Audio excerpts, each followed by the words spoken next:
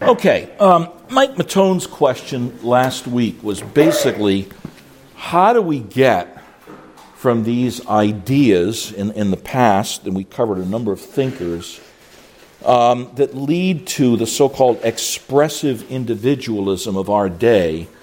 And Dr. Trueman attempts to answer that in this chapter, and we're going to give a little distillation of it. So, but let me begin again. We want to give you a biblical framework for all of these things. in 2 Timothy chapter 3, but understand this, that in the last days, folks, is not a week or two before Jesus comes back. Last days is the whole period from Christ's coming until his return. So it's the whole gospel age, okay? Understand this, that in the last days, including this one, there will be times of difficulty. For people will be, and your first phrase in a list is an umbrella category in the Greek language. This is the umbrella.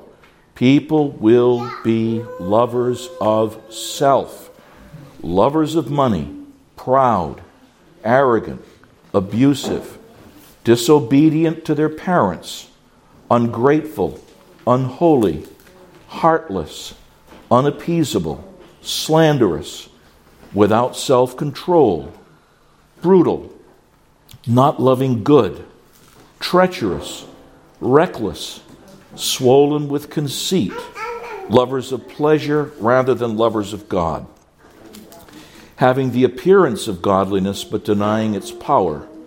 Avoid such people. That doesn't mean you don't minister to them, but don't let their viruses infect you. For among them are those who, and I have to admit, when I read this, all I can think of, quite frankly, is modern media. Among them are those who creep into households and capture weak women burdened with sins and led astray by various passions, always learning and never able to arrive at a knowledge of the truth, just as Jannes and Jambres opposed Moses, so these men also oppose the truth, men corrupted in mind and disqualified regarding the faith. But it doesn't end there. We'll end there with the end of the class, okay? Now, the challenge, folks, whenever you do historical studies, it's kind of a which comes first, the chicken or the egg issue. Are we drawn by ideas, and those ideas then affect the way we look at material things, or is it the material things that affect your ideas? For example, is it an idea that created technology, or is technology creating our ideas? Or is it, and I think the right answer, is both and. Are our thoughts shaped by social conditions, or do social conditions shape our thoughts? I think it's both and. Or in the market, does a fad create the market? Does the market create the fad? It's both and. And so because it's both and, it makes answering the question, how did we get here, rather difficult. But let me use a word, it's a good word for this, about the 20th and 21st centuries. We've covered ideas that brought us to the early 20th century. Let's look at the 20th century and the early 21st century. There's a confluence, a bringing together of several things that have led to the rise and triumph of the modern self, the title of Dr. Trueman's full book, but especially the sexualization of the self in our society. And here's where I want to challenge you, brothers and sisters, an interesting phrase that's given in the Old Testament about the sons of Issachar. Issachar was one of the lesser-known tribes of Israel. It said the sons of Issachar had understanding of the times, what Israel ought to do. And that's what we want to be in this class, sons of Issachar who understand the times, what Israel ought to do. So we're in chapter 5 of Strange New World, and it is called the Revolt of the Masses. And so there are five influences that make a confluence that, according to Dr. Trueman, and I think he's pretty much on target, These 5 things are what bring us to where we are today in our culture. Number 1, we've gone from a fixed world to a plastic world. I'll explain that in a minute, but all you can think of is that movie from, 1967 or something, The Graduate, where young Dustin Hoffman plays the graduate, and a professor takes him aside, and he wants to give him a secret to success. And the secret to success, and he does, whoever the actor was, he does it beautifully. He says, plastics.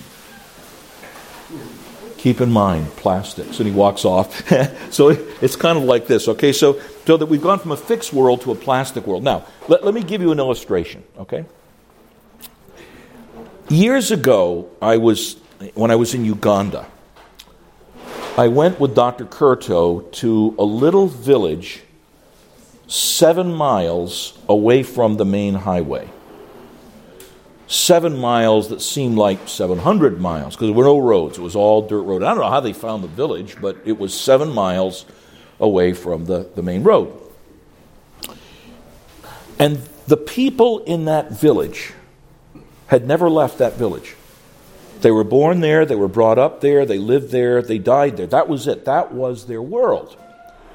And they didn't have radios, they didn't have television, they don't know if they have now, because this goes back to the early 2000s. But that was it. And what their tribal leaders taught, they followed, they didn't change it, and it was a stable culture, okay? And okay, now we live in a plastic culture. Think of Long Island. I mean, quite frankly, things change every day in our culture. You got to get an upgrade to your hard drive system or your software that you use. And it's all the time.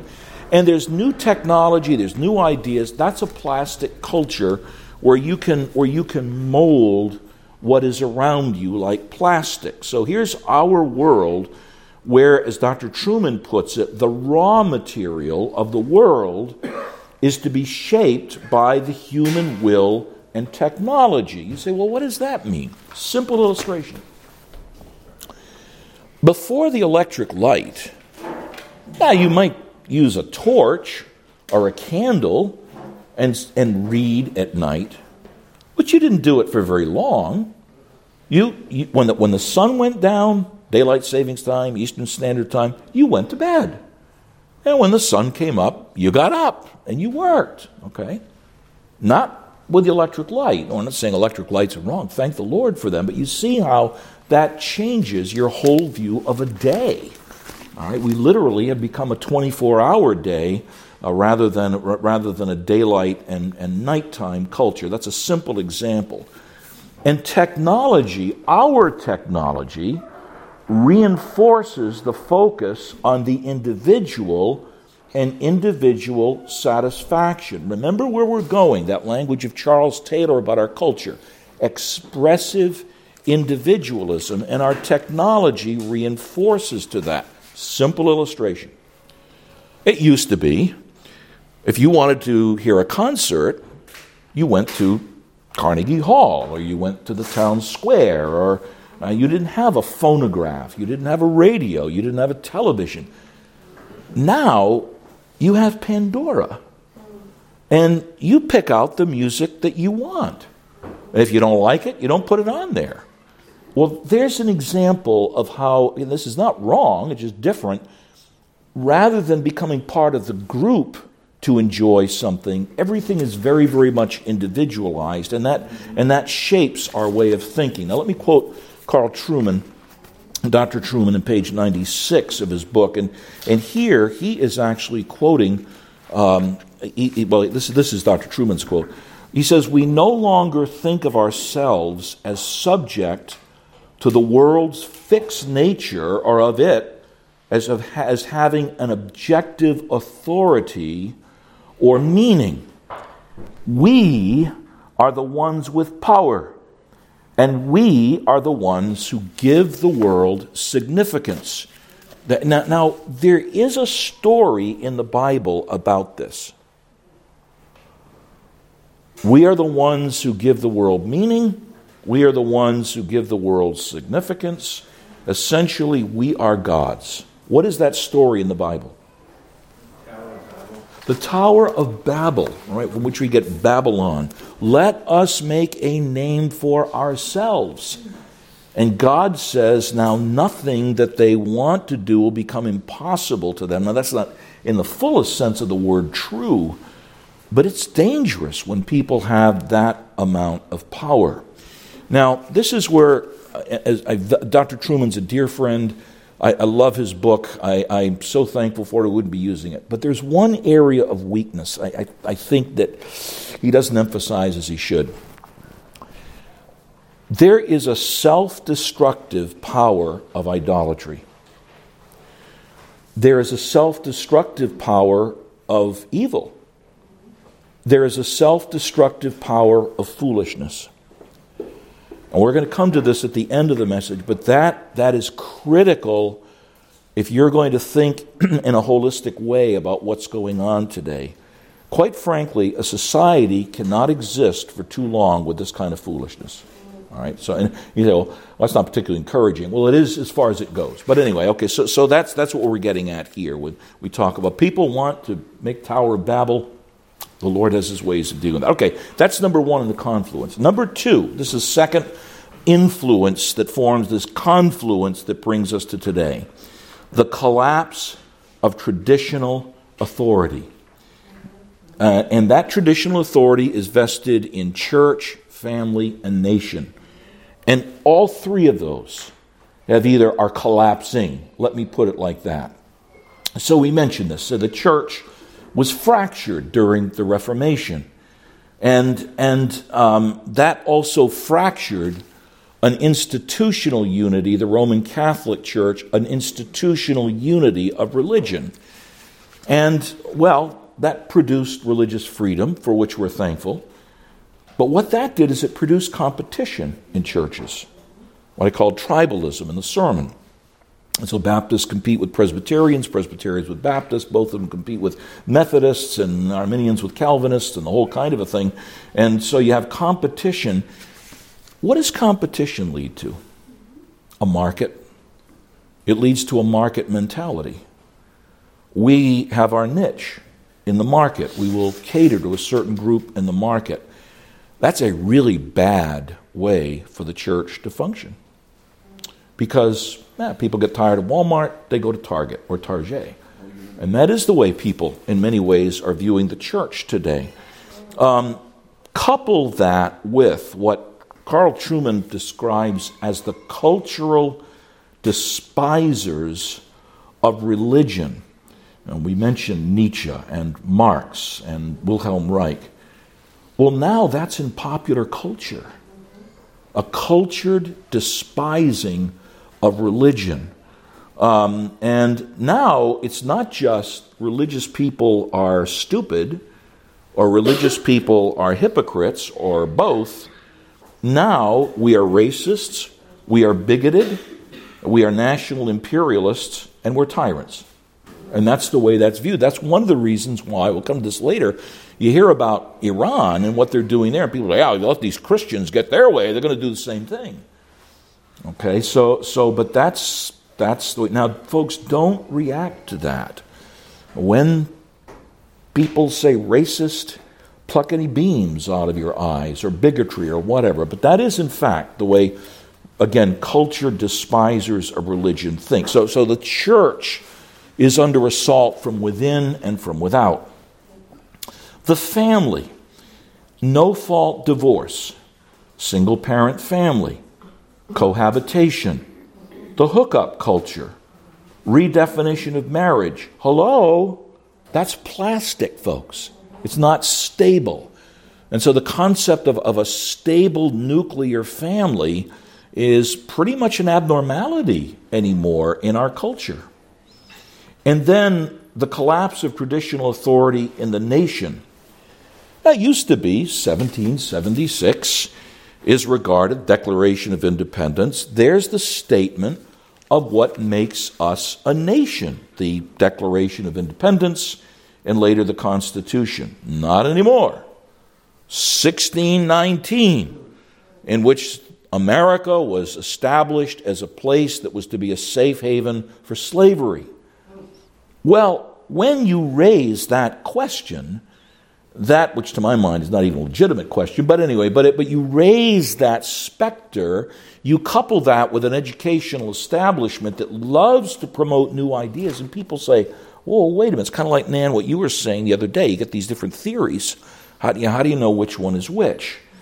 The radical criticism of leaders. And folks, as I said the other week, if you're going to start taking down statues, then take them all down, because there are no perfect leaders.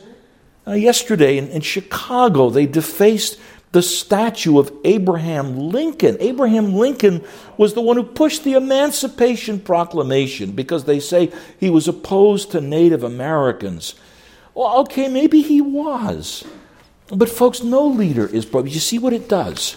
You don't trust you don't trust anybody, because iconoclasm never puts something significant in its place.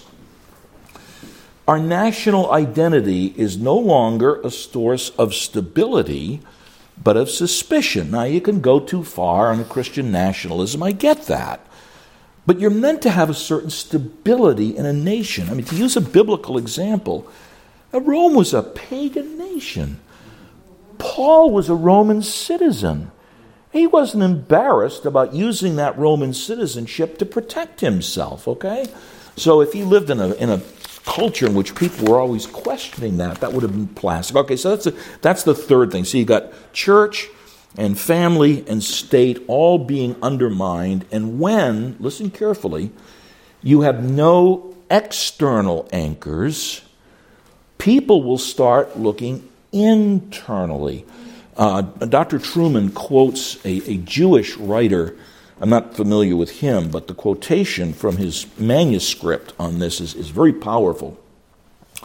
That Jewish writer, Yuval Levin, says, "We have moved, roughly speaking, from thinking of institutions as molds that shape people's character and habits towards seeing them, institutions, as platforms that allow people to be themselves and to display themselves before a wider world." And Dr. Trueman adds, we can express this more bluntly.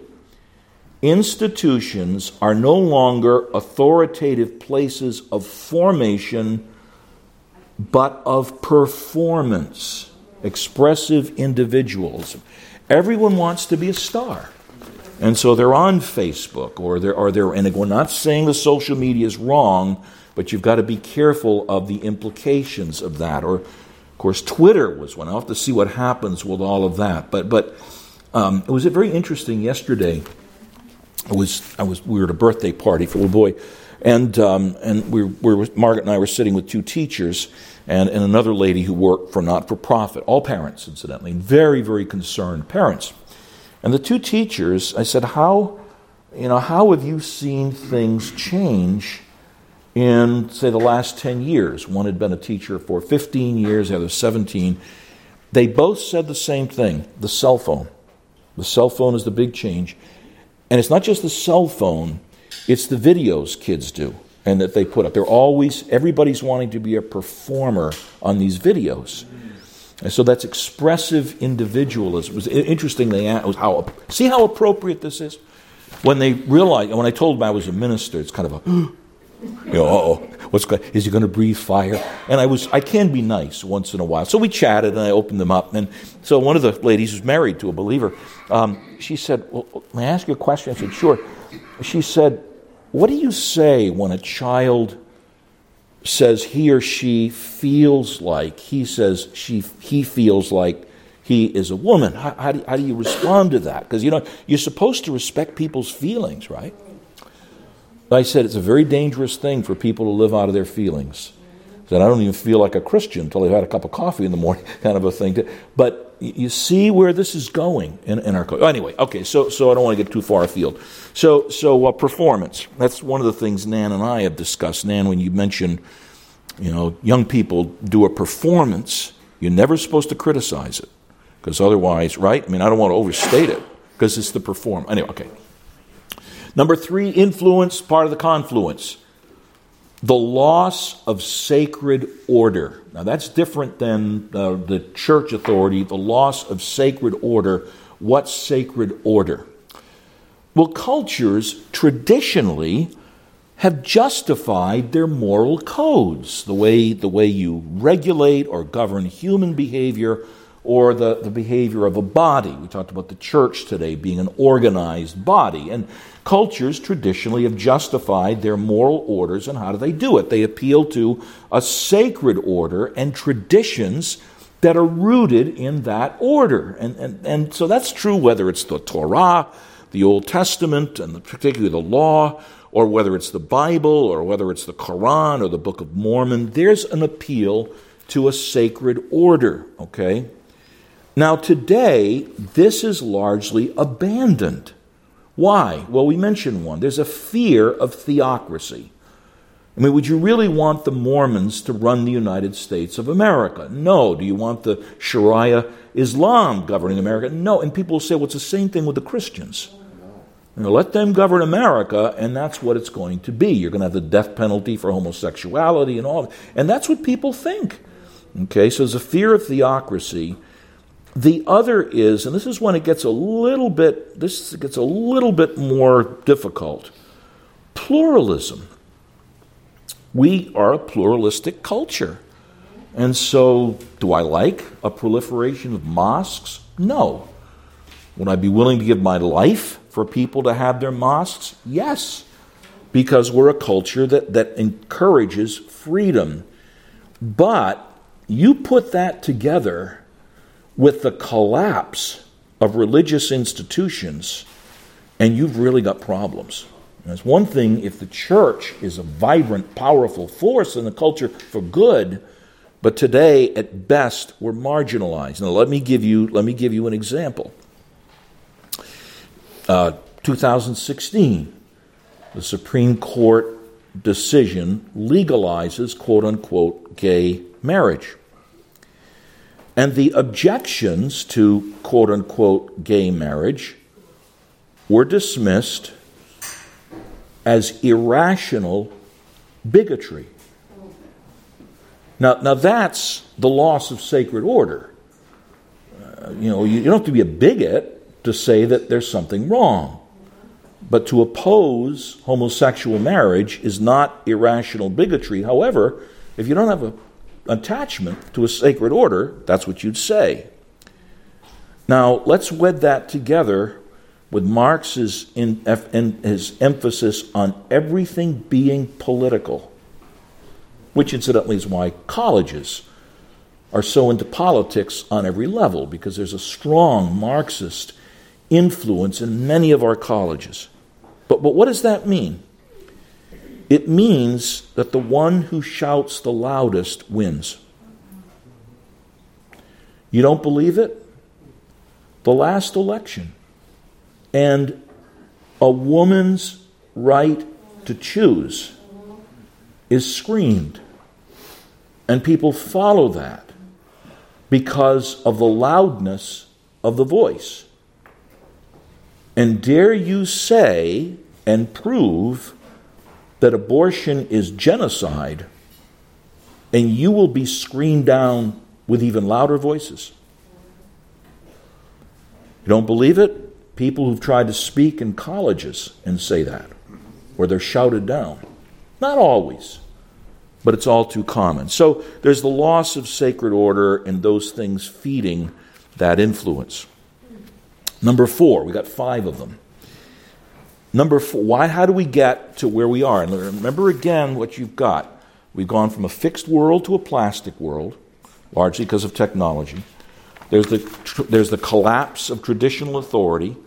There's the loss of a sacred order. Number 4, this is huge, contraception, pornography, and sex. 1958, after years of testing, since I think 1950, the pill is legalized.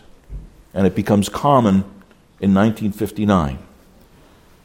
The Roman Catholic Church, much to its credit, said this is going to bring in an avalanche of promiscuity. And they were right. Now, women claim they have control, see here it is, plastic, control over their own fertility by the pill. I have my right to choose. It's my body. But also the link between sex and pregnancy is severed, which means sex becomes, here's the word, recreational without the need of long-term commitment. Now, pastorally, this is why when people are living together, I don't write them off. You say, no, you need to regularize things. Now, if they're not believers, two non-believers, they still should get married, if for no other reason than the protection of the woman. And, okay, so anyway, but you get the point. Okay, so that's 1950. That's contraception. Now you can do an abortion at home with a pill. Pornography.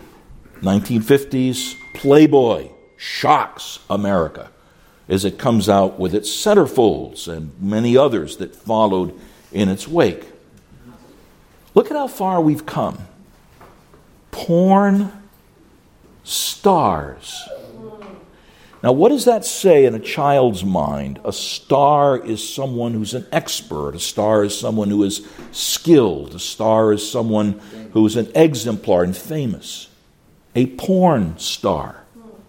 So today, and you can find these shirts. I would hope none of you would give these to a grandchild. But one of the little shirts for a little baby girl. Future porn star.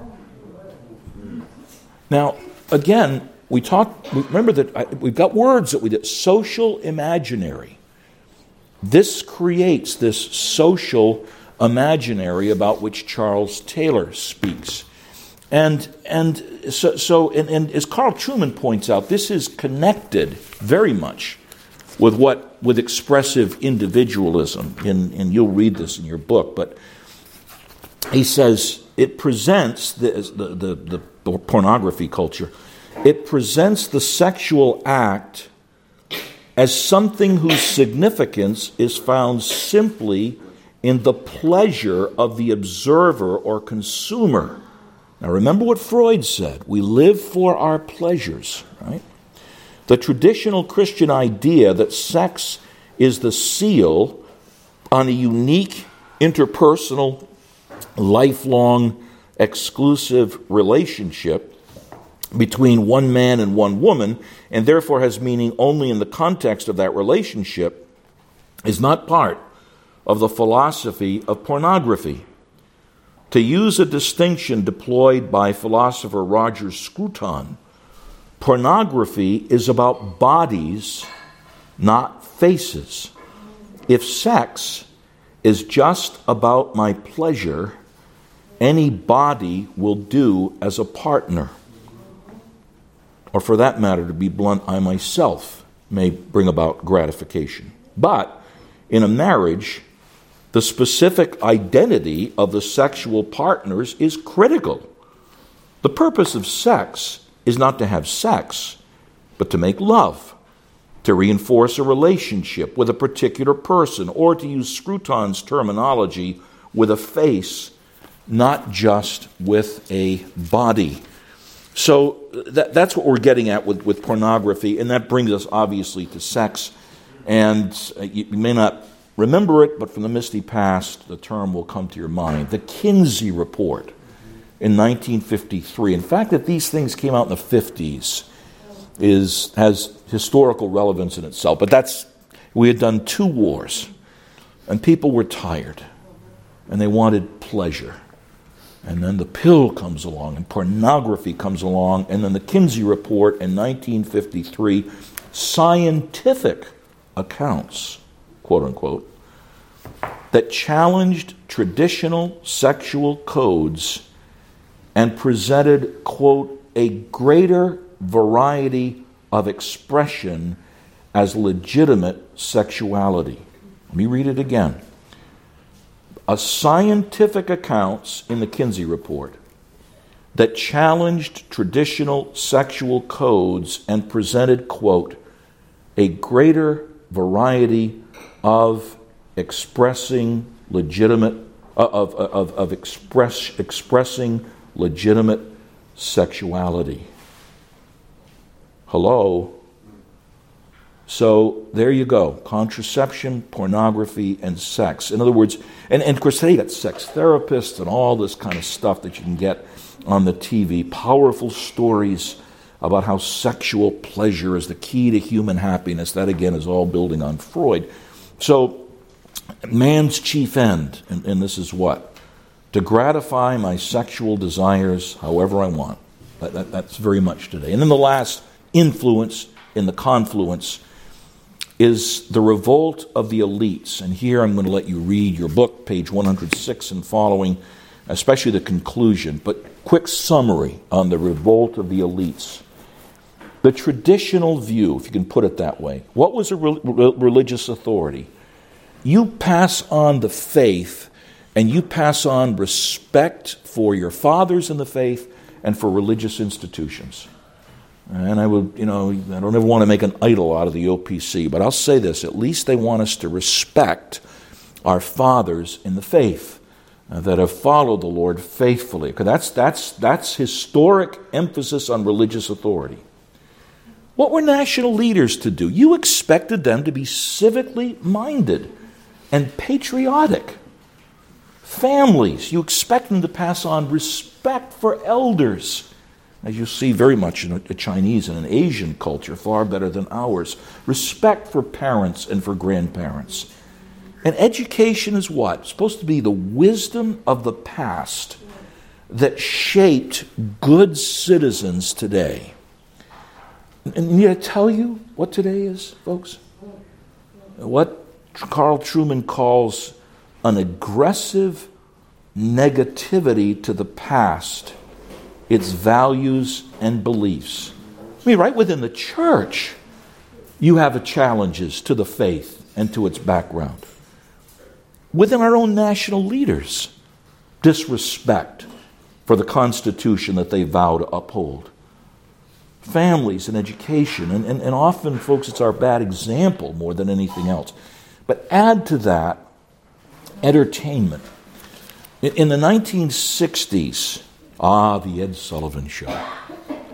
Interesting. I wonder how he became ever the master of ceremonies for that show. But in the 1960s, when the Rolling Stones appeared on the Ed Sullivan Show, they were made to change their song, Let's Spend the Night Together, to Let's Spend Some Time Together. That was 1964, 65. Wow. Well, today, if you told them to change it, they'd scream. You can't make us change our song. That gives you an idea in entertainment. But now you add to that the support of much, not all, but much of big business, Amazon and Facebook, and at least in the past, Twitter, for radical social causes, where you may have a leader who is conservative in his view of government keeping its hands off, but very libertarian in his view of social mores. And so they'll promote all kinds of godless causes, and you're all, to some extent, familiar with all of that. So to quote Carl Trueman again on page 108, and I do want you to read the last part because he develops this more. In short, the role of the cultural elites today is not to maintain continuity with the past, to preserve its beliefs and practices, or perhaps to modify them to make them fit contemporary conditions, but still to do so in a way that respects and stands in continuity with previous generations. Rather, it is to overthrow them in the pursuit of establishing the new values, those of expressive individuals who need to be liberated from these historical cultural chains that inhibit them from being truly themselves and society from being truly free and just, which is where we've gone with these things. I've got to be free of these restraints if I'm going to be truly free. And that brings us right back to 2 Timothy. Now, I'm going to let you read the conclusion of that chapter is excellent. Okay, see, Sarah, this is 2 Timothy 3 and verses 1 through 8. Right? Including within the church itself, people who oppose the truth. All of that's here in verses 1 through 8. This is the way 2 Timothy 3 ends in verse 9.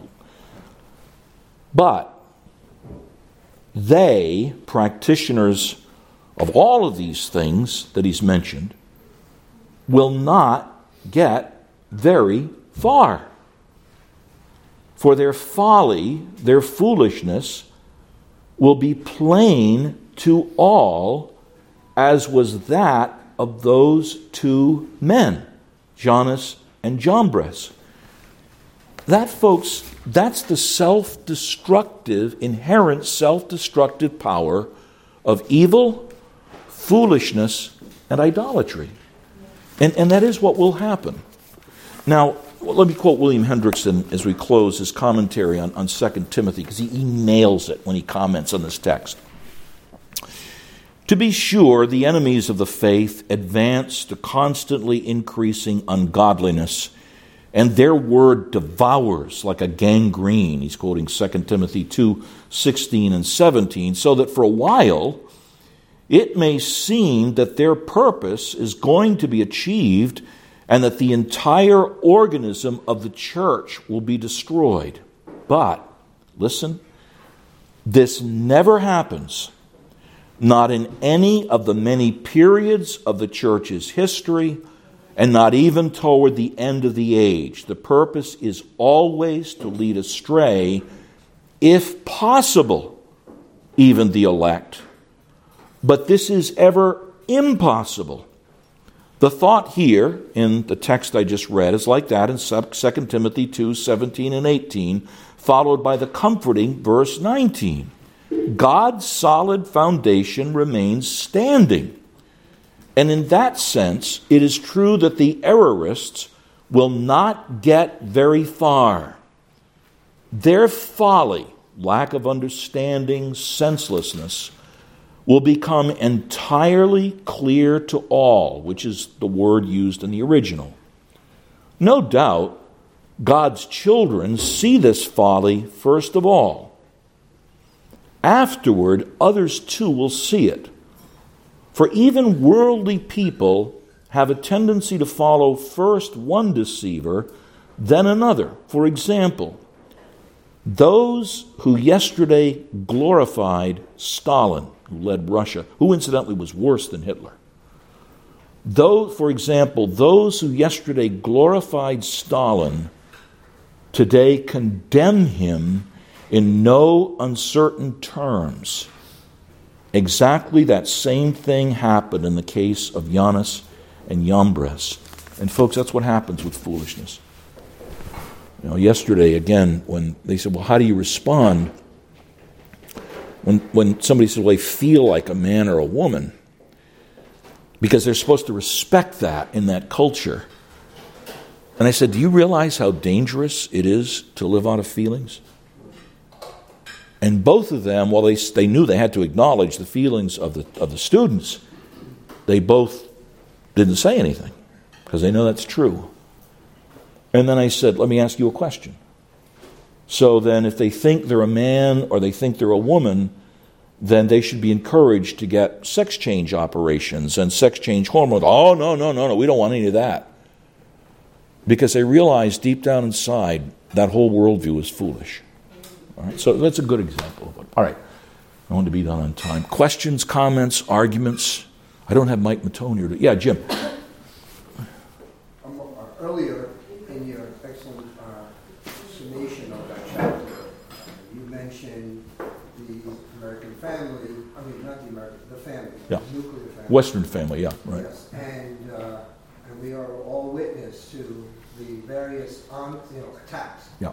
Right, coming from all sides for many years now, and in particular, which is subtle, but it was exposed during COVID, the American Federation of Teachers and how they are trying to take control of the children, yeah, and pull that control away from the parents. Yeah. I mean, that's pure Marxism. Yeah. Right. In both things. Yeah, sure, because in a Marxist world, the children are children of the state. Yeah. And Jim, I've told young people, and I'm not a negative guy, right? I mean, you listen to people. Probably one of the most important words for Christians in our culture is no. And even when Paul says we are to abstain from, literally we are to say no to ungodliness and all unrighteousness. And there's an example of, no, our children are not the state's, they're ours. Okay. Other questions, comments? Yes, Socrates. I just often struggle with the, problem of living in a democracy where we have to respect other people's rights. Right.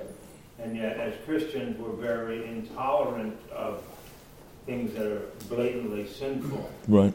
And it's a fine line to walk, that we have to be able to uphold, a godly morality in the face of, but be accepting, like, I guess the best way to put it is, we hate the sin and love the sinner. Mm-hmm. So in spite of people's, we can't, we have to kind of speak up in a very compassionate way. Yeah. And I guess it's starting in the home and then in community groups, on school boards, where you have this blatant, ideological bent towards, transgenderism and all this craziness. Those people, technically in a democracy are allowed to have that viewpoint, and the question is, how do we counter that? Yeah. Wow. Well, Socrates, that's a huge, great question. Number one, we are not a democracy, and I know you know that. A democracy is the French Revolution, where majority rules, the minority get their heads cut off, and so we are a constitutional republic. We're a government under law, and so law needs to be the standard. And when you talk about school boards, that is a really difficult issue because we've lost our connection with sacred order. Yeah. And I think, Socrates, those issues really need to be determined locally. Yeah. If you're in a school area where there's more of a critical mass of people committed to Judaism or Christianity or the Judeo-Christian ethic, they will resist that. You use the right word, they'll tolerate it, but you don't promote it. You don't start having same-gender bathrooms and that kind of thing. If you are in an area in which that's not the predominant view, that's going to be promulgated in a school. If I'm a parent, I'm looking for an alternative. Okay? And I'm not saying that's the only way to do it, but again, the social imaginary. You don't want your children around a worldview that's going to condition them more than your Christian worldview. And let me just add another thing. It really relates to the message. This is why none of us should be dealing with these things alone.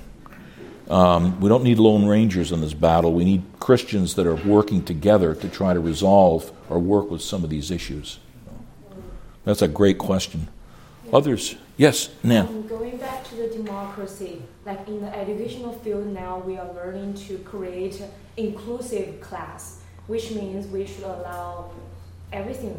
Like we should have the children book of two daddies, children book about a boy wearing dress. We should allow that. And I think there is people are confusing. People is messing up about accepting people and accepting behaviors. It's like if we don't accept the behavior, it's like we are not accepting them. So I think there is a misunderstanding in that. And also, I really want to say something about the being true themselves.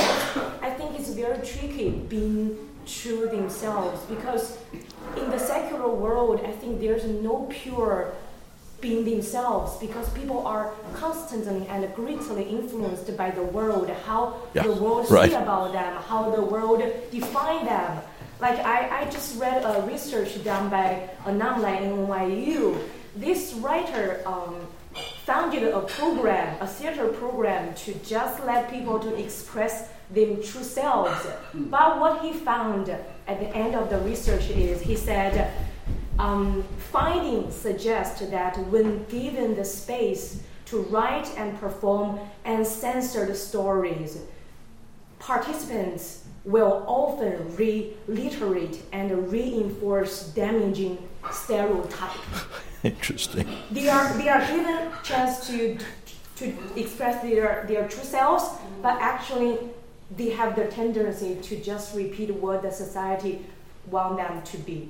Yeah. So that's a reality. It's not like, true self, they can be their true selves, because they don't know what their true self is. It's kind of like, Nan, in the 1960s, way before you were born, okay? In fact, way before most of you were born, we rebelled against our culture by wearing ripped jeans like everybody else in our generation was doing. It's the same thing. See, yeah. Wow, that's a great point. Other things. Yeah. Ripped jeans are back. Yeah. I know it. I'll rip them for that much. Joe, and then we're going to pray. And then Joe Parisi, I'm going to ask you to lead in prayer. Joe, yeah. This world is totally insane. I mean, that's the easiest way to say it. Clown world, yeah. You can do whatever you want. You can claim that you're whoever you want to be. And it's sickening to see that. I mean, this would not be tolerated back in the 60s, back in the 60s. Yeah, that's true. All this stuff was tolerated. I wish we'd go back to the old days. Oh my, well, be careful. Let's not become nostalgic. But yeah, that's so true. Yeah, Iris, and then Joe's going to lead us in prayer. It's apparent that this happened in biblical times. I mean, right. Oh yeah, absolutely. This has been sin from inception, because it happened in biblical times. There's a warning in Timothy. There are other warnings in Deuteronomy. There are warnings throughout. So I know because we live here, we've seen the last beacon, because it happened in Europe and it happened in all these places, but being the last beacon of hope, America, the United States, we saw that we were more founded on biblical teachings. But as Europe and as the old cultures also experience this kind of decadence, we are starting in our society to live those things that God says will always happen, because we're sinners. And we're not living on the good word. And your point about this has been true throughout the gospel age, more or less.